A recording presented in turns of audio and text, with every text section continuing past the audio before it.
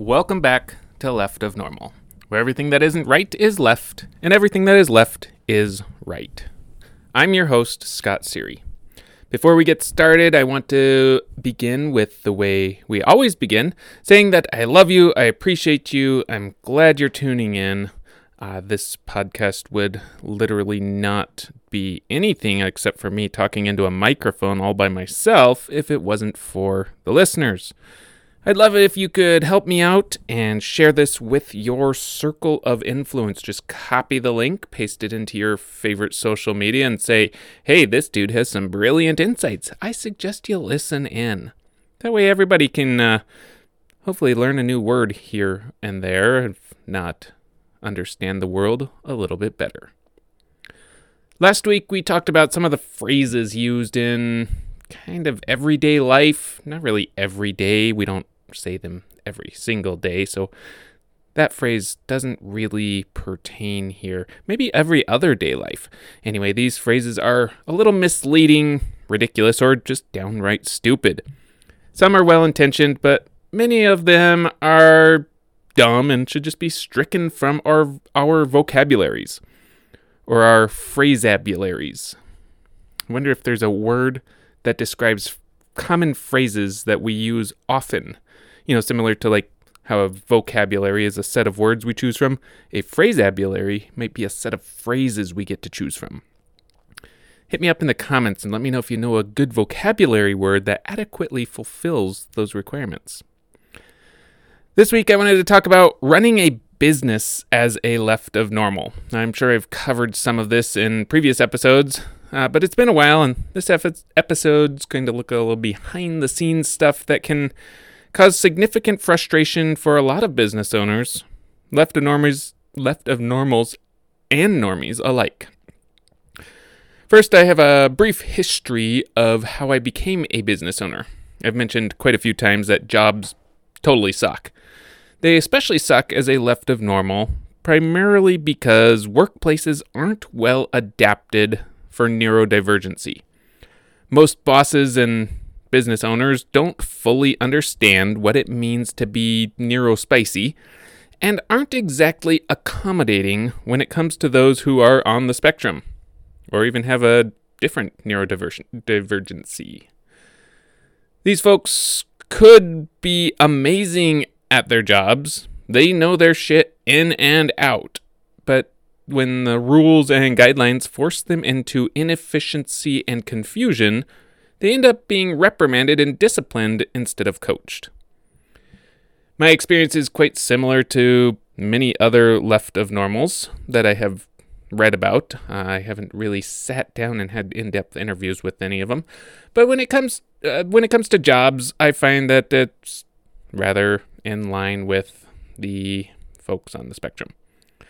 The application and interview process is excruciating, and while not intentionally designed to be anti-autism, they are actually anti-autism. For the jobs I've had over the years, interviews had almost no bearing on what the actual job would end up being, and ultimately they're really just a test of how neurotypical you can be. So after years of bumbling through a handful of jobs, ones that I could do quite well if people would just let me do the job instead of trying to conform me into something that I am not, I ended up starting my own business and accidentally finding something that was a better fit. So now, instead of waking every day and forcing myself into a little neurotypical box and putting on a show because that's what the boss wants, I can largely do my own thing. Now, of course, you've seen some of the memes that float around out there. They say stuff like, I'm a business owner and I get to choose my own hours, any 80 hours a week that I want. Or, I gave up the 40-hour work week to have more freedom in my life doing an 80-hour work week. Yes, starting a business is tough, and it does take a lot of planning and a lot of extra work. But if you do it correctly, those 80-hour work weeks don't have to actually be 80-hour work weeks, and they won't last forever. You work your ass off for a year, maybe 2, maybe 3, and then you have kind of smooth-ish sailing pretty much the rest of your life.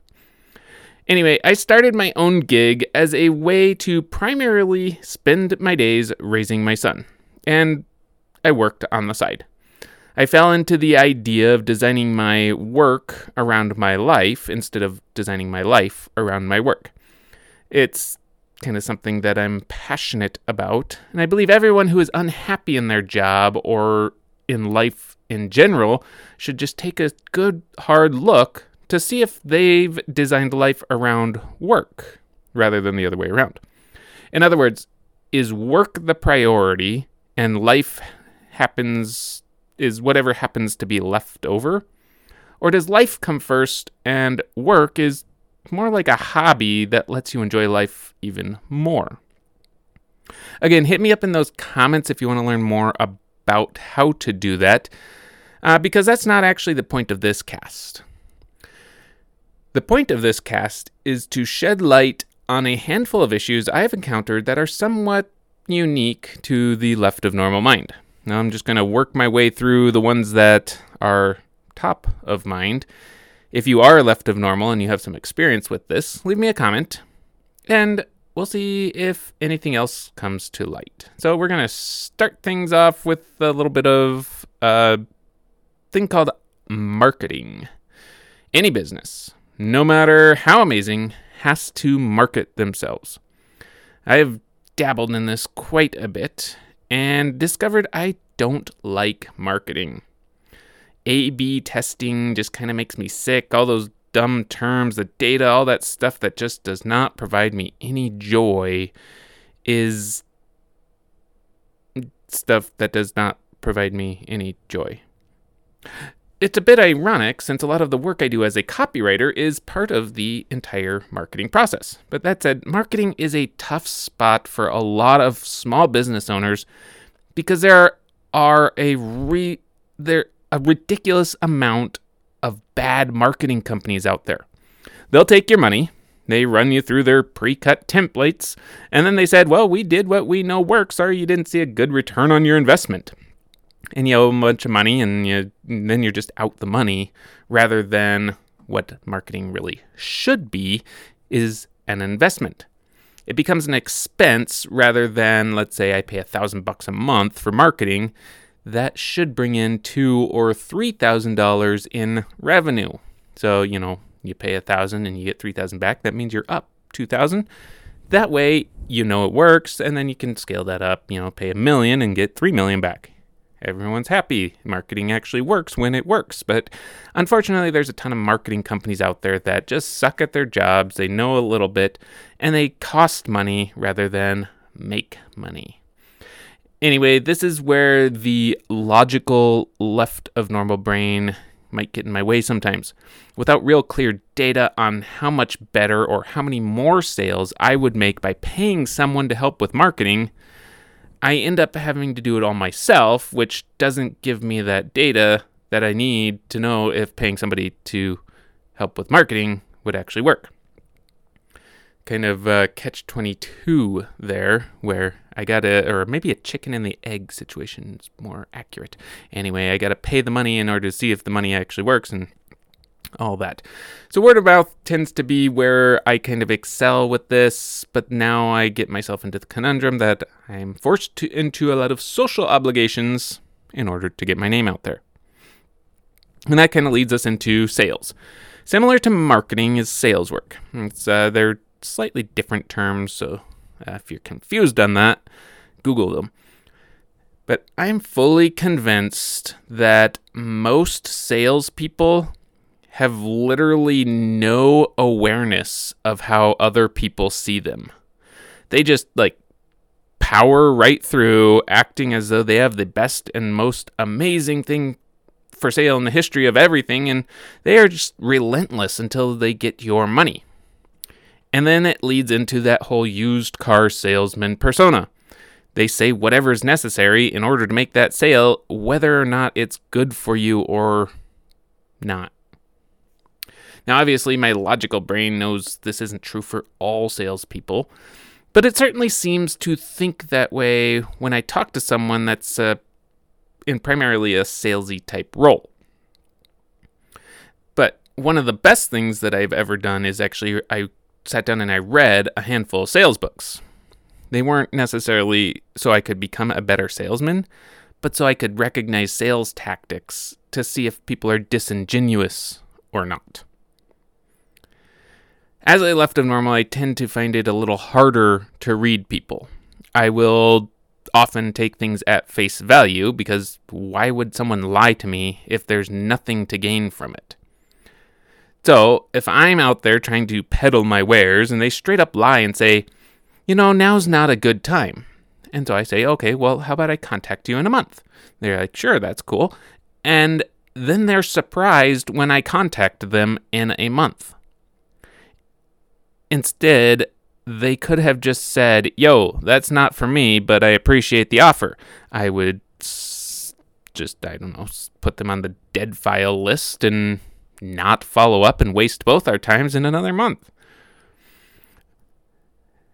So I'm fairly certain some of this stems from the really shitty sales training that most salespeople go through, and they always tell you hang on for 3. What that means is don't back down until they tell you no 3 times. So people, tired of the relentless pressure of a salesperson after they have already told them no, they end up just lying to that person to get them to go away, at least temporarily. Instead, they could just say no, and then the person would follow up and they'd have to say no and no.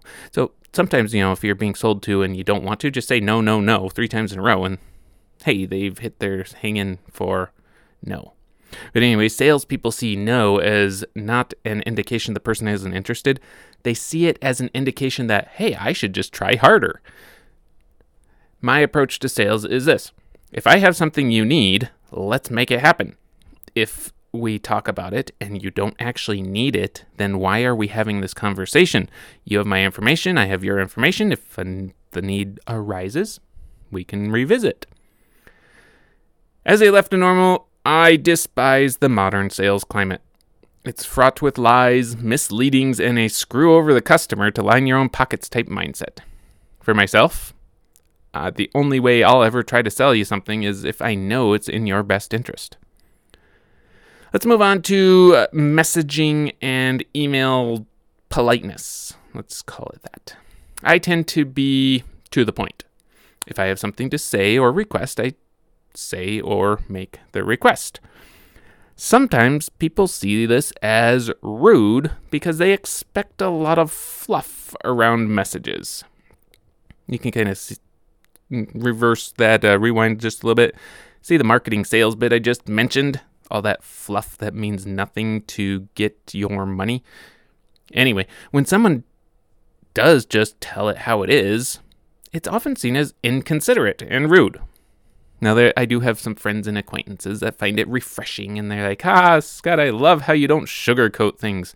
And I just left scratching my head, wondering, what the heck did they expect me to sugarcoat it for? I wanted to make a point or state the obvious, and there's no reason to sugarcoat this.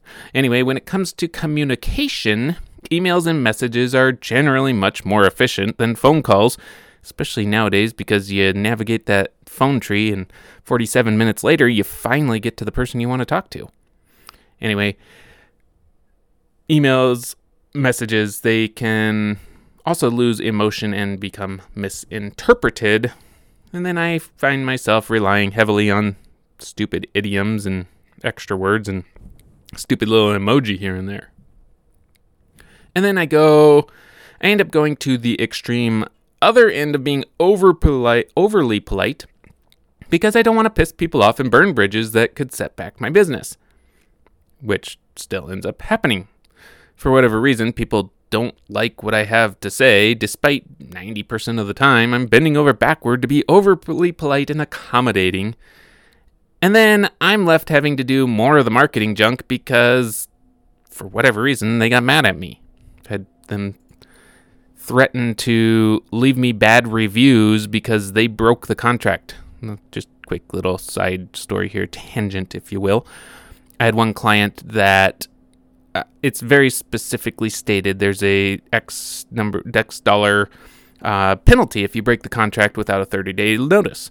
They gave me a 2.5-day notice, and then they were mad that I said, hey, it would probably just be in your best interest to let's extend this out for a month. And they're like, well, where can I go to leave you a review that you're all about the money instead of taking care of your customers? And so I just canceled their contract and never talked to them again. Anyway, if a business is a shitty business, I will call them out on their shittiness because I think people need to know that. Planning and goal setting is a big part of running a business. Without these things, you're pretty much just going to bumble along and never actually get anywhere. Now, this is kind of the opposite end of the spectrum. The last few things we've talked about, I kind of struggle with. Not the opposite end of the autism spectrum, obviously, but the areas where I excel or decel at. I'm pretty sure decel is the opposite of excel. It is now, anyway.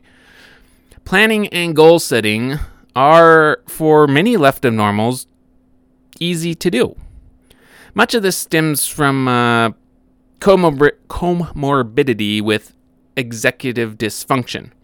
That executive dysfunction is the inability to actually follow through with what you're intending to do. So you know what needs to be done, but you just kind of stall out. You don't know how to really get started with it.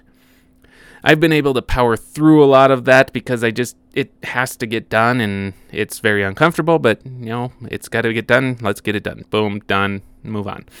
There are times when I am absolutely overwhelmed with what needs to be done and all the unknowns that surround the execution of plans.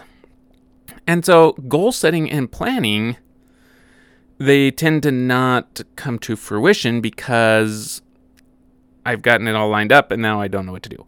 Anyway, we'll get to that in just a minute because planning and goal setting are actually quite the strength of a lot of left of normal business owners.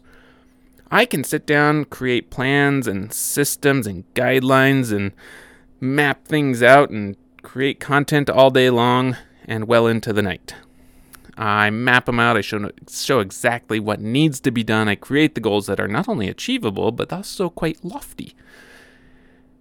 And if I'm not careful, I can actually tend to take this too far and just spend all of my time planning and goal setting, and then as a one-man show, nothing ever happens because it's just too much fun to get into every little minute detail of everything rather than move on to the execution of the project. Interestingly enough, I know many people who are not left of normals they have the opposite problem. They excel at doing and they decel at planning and systematizing. Where I want to map everything out and have it all in order, they're like, yeah, let's do this next Tuesday. I'm like, I'm not ready. It won't be ready by Tuesday. Come on. Now, if there's only a fine balance, a way to team up with them so that everyone could work their strengths, that would be great. We'll move on to content creation and execution. Very similar to what I just talked about, planning and goal setting.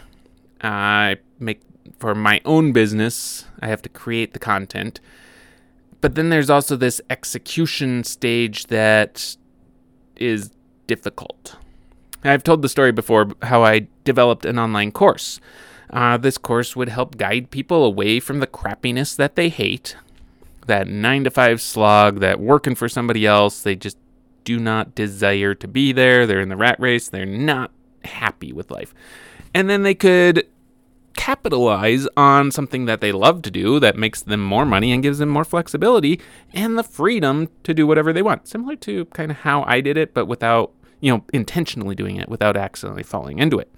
I called this program From No to Grow. Go from no idea how to be your own boss to growing that idea. Spent a bunch of time creating all this content, planned it all out, then spent a ton of time struggling to implement it and get people on board. And I couldn't even get people to finish the first 3 lessons that were 100% absolutely free. I didn't even get to the opportunity to move into the sales part of it because they never even finished the free stuff. And somewhere along the lines, and I don't know what I don't know, so I stalled out on the execution of the program. Part of it was I had no idea how or what would be effective without spending a ton of money on trial and error marketing. Part of it was also that I just wanted to get like 1 or 2 paying clients before I started spending the money on advertisements and marketing. And another part of it was there's just such a terrible and small response, I couldn't even begin to get an idea of what I needed to change in order to execute more effectively. So in the end, I just scrapped it all. Maybe someday I'll reopen it. Maybe someday it'll be successful. But for now, it's just relegated into the archives because execution is so much more difficult for the left of normal than design and creation. I'm going to wrap things up here with leadership and followership as a left of normal.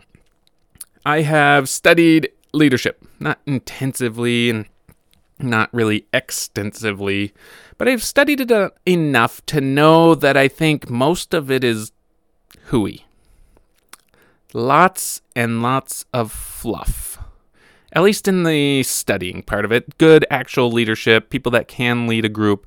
It's a very good skill to have. It's difficult, in my opinion. But it really does not have a lot of bearing on the books and courses that I have taken that talk about it. What I have noticed is that most leadership books focus on more or less one thing, being very gregarious and extroverted. Be a people person and they all fall in love with you and they follow you into the pits of hell. Or, I don't know, wherever you want to lead them. Be someone of, in my opinion, sound mind, and people look at you like you're a freak and not to be trusted. There are a handful of books out there that I've dabbled with and some online information that I've read about on why introverts make great leaders. In reality, I don't see it. The effective leaders I do see are the ones that get on stage, they rile a crowd up, so they're so excited and they go out there and they do better and they make a bunch of sales and the company explodes because the leadership guy smiles a lot and knows how to ramp up a crowd. Whereas people like me, the left of normals, were overlooked and ignored and distrusted because, well, I'm not quite sure. I'm quiet and I don't voice strong opinions. I'm scared of conflict because people are mean. And in a world where I already have to work hard to figure out what's even going on, pissing people off makes it so I have to work even harder to figure out what's going on. So it's a lot easier for people to follow that gregarious leader, even if he or she is absolutely obnoxious and annoying. And even when they have terrible ideas and poor implementation. I've had several jobs where I've approached leaders, aka the boss man or woman, and in my mind, I politely showed them a more efficient or better way to get things done. But that's not how they do things, and I was shooed out the door and told to stay in my lane. So I stayed in my lane, and I actually left their highway altogether and created my own road. Now the lane that I'm in is the lane where I make the calls. I don't have to motivate anyone. I don't have to rile up a team. I don't have to fake being an extroverted leader that's good at smiling but shitty at almost everything else. But I also need help in areas where I do stall out or simply just don't understand. Namely, those marketing and sales things that involve highly interpersonal connections. And that leads me to this final wrap-up section and how you can help your entrepreneur, small business, or professionally inclined friends. And it's all about just supporting them and understanding what they do. Then when you encounter someone that could use their product or service, you say, hey, I know someone you should talk to that will make all your wildest dreams come true. And then you send them to your small business type friend. Everyone wins. It's easy. The small business doesn't struggle quite as much as they have in the past. For now, you've had a peek into the world where everything left is right. And if it feels right, then it must be left. Thanks for tuning in. Don't forget, please like, comment, subscribe, join the Facebook community, and feel free to ask any questions you have over there. Remember that supporting your small business friend is literally free to give them a shout out, and many of us need every little boost that we can. And of course, share this podcast with your friends, whether they are left, normies, or right.